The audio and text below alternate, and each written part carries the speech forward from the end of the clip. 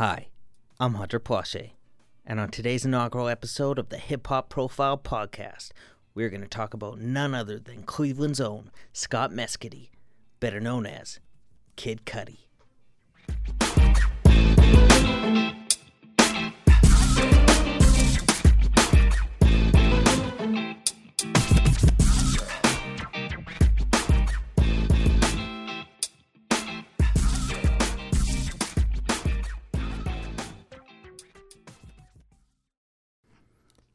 The inception of Kid Cudi into mainstream music and pop culture is one that I remember well, and am quite fond of.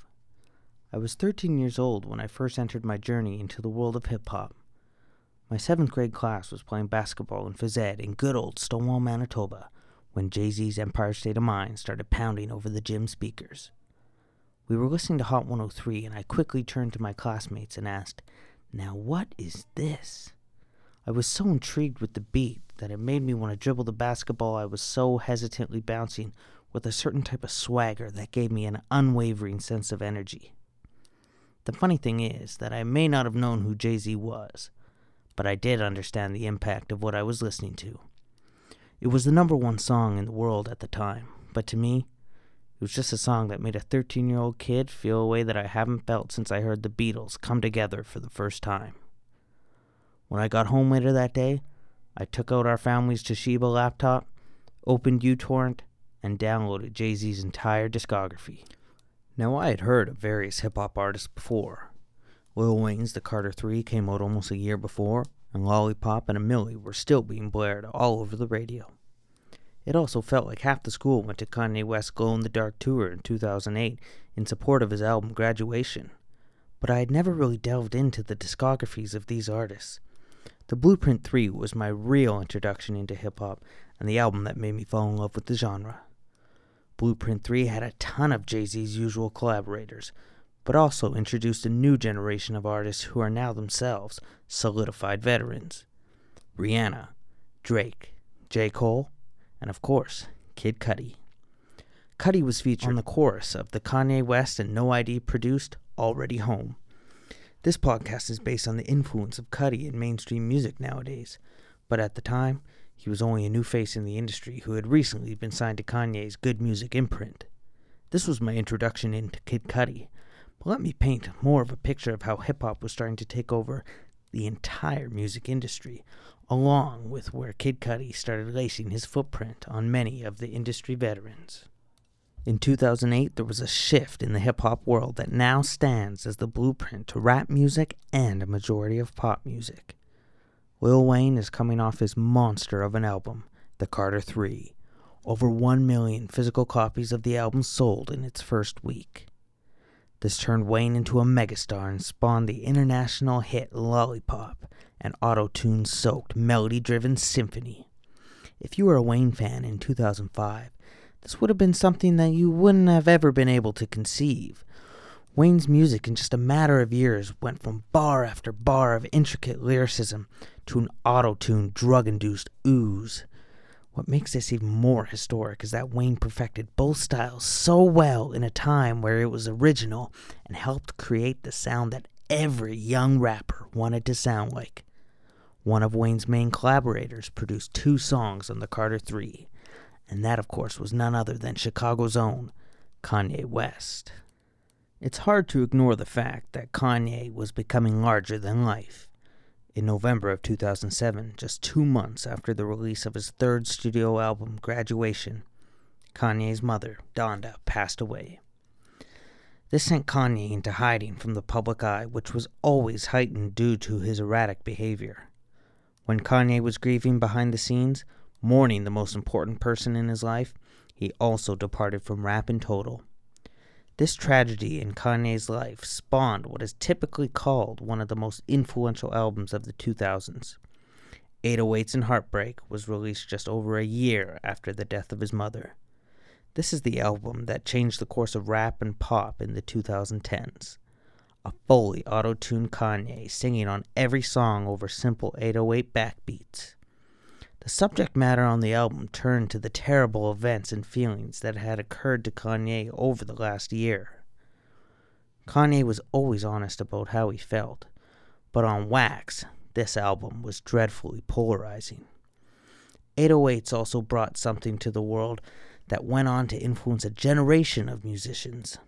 A 24-year-old collaborator from Cleveland, Kid Cudi. Cudi was featured on the song Welcome to the Heartbreak and also had 4 writing credits, including the song Heartless, which reached number 2 on the Billboard Hot 100. This was the first of many times Kanye and Cudi would collaborate, and as Kanye's newest signee, Kid Cudi was almost ready to take on everything that was coming to him. Scott Mescudi was born on January 30th, 1984. He grew up in Cleveland, Ohio. In rap music, Cleveland is probably best known for Bone Thugs and Harmony.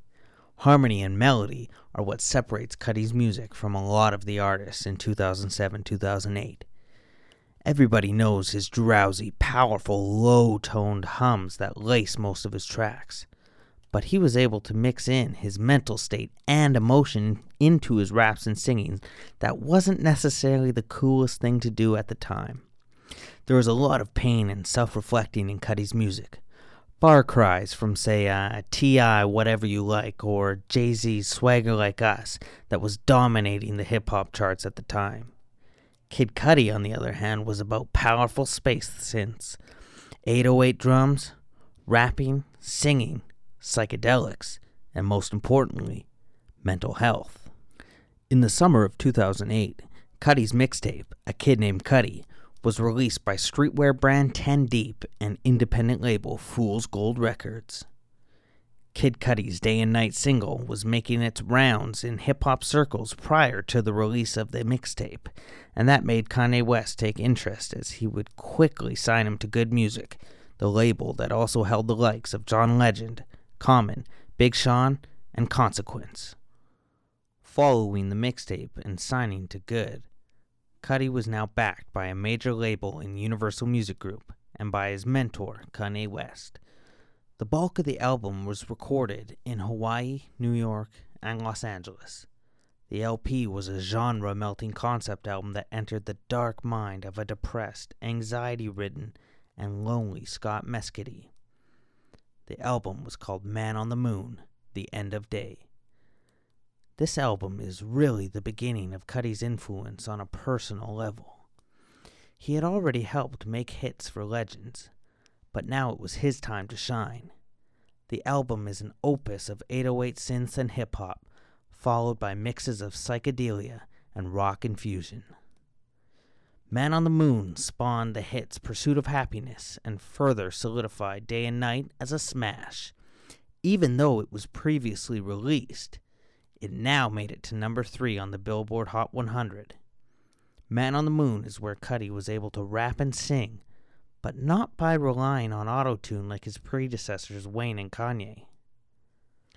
Cudi's melodies on his first 2 projects were laying the groundwork for what all modern hip-hop and pop are focused around nowadays.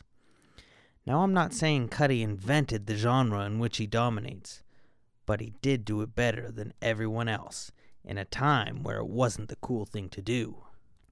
Now, I could talk about Cudi's next 2 albums, Man on the Moon 2, The Legend of Mr. Rager, which is actually my personal favorite of his, or Indicud, but I don't really have to.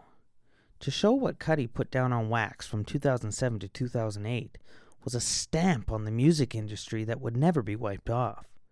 Cudi would continue to feed Kanye West with material throughout the 2010s, even though he had a rough departure from Good Music in 2014. Cudi and Kanye even collaborated later on the critically acclaimed Kids See Ghost album in 2018 that featured numerous festival appearances from the group and a perfect 10 from Anthony Fantano, the internet's busiest music nerd. From 2008 to the present, many artists have delved into the mindset and genre mixing that Cudi inspired.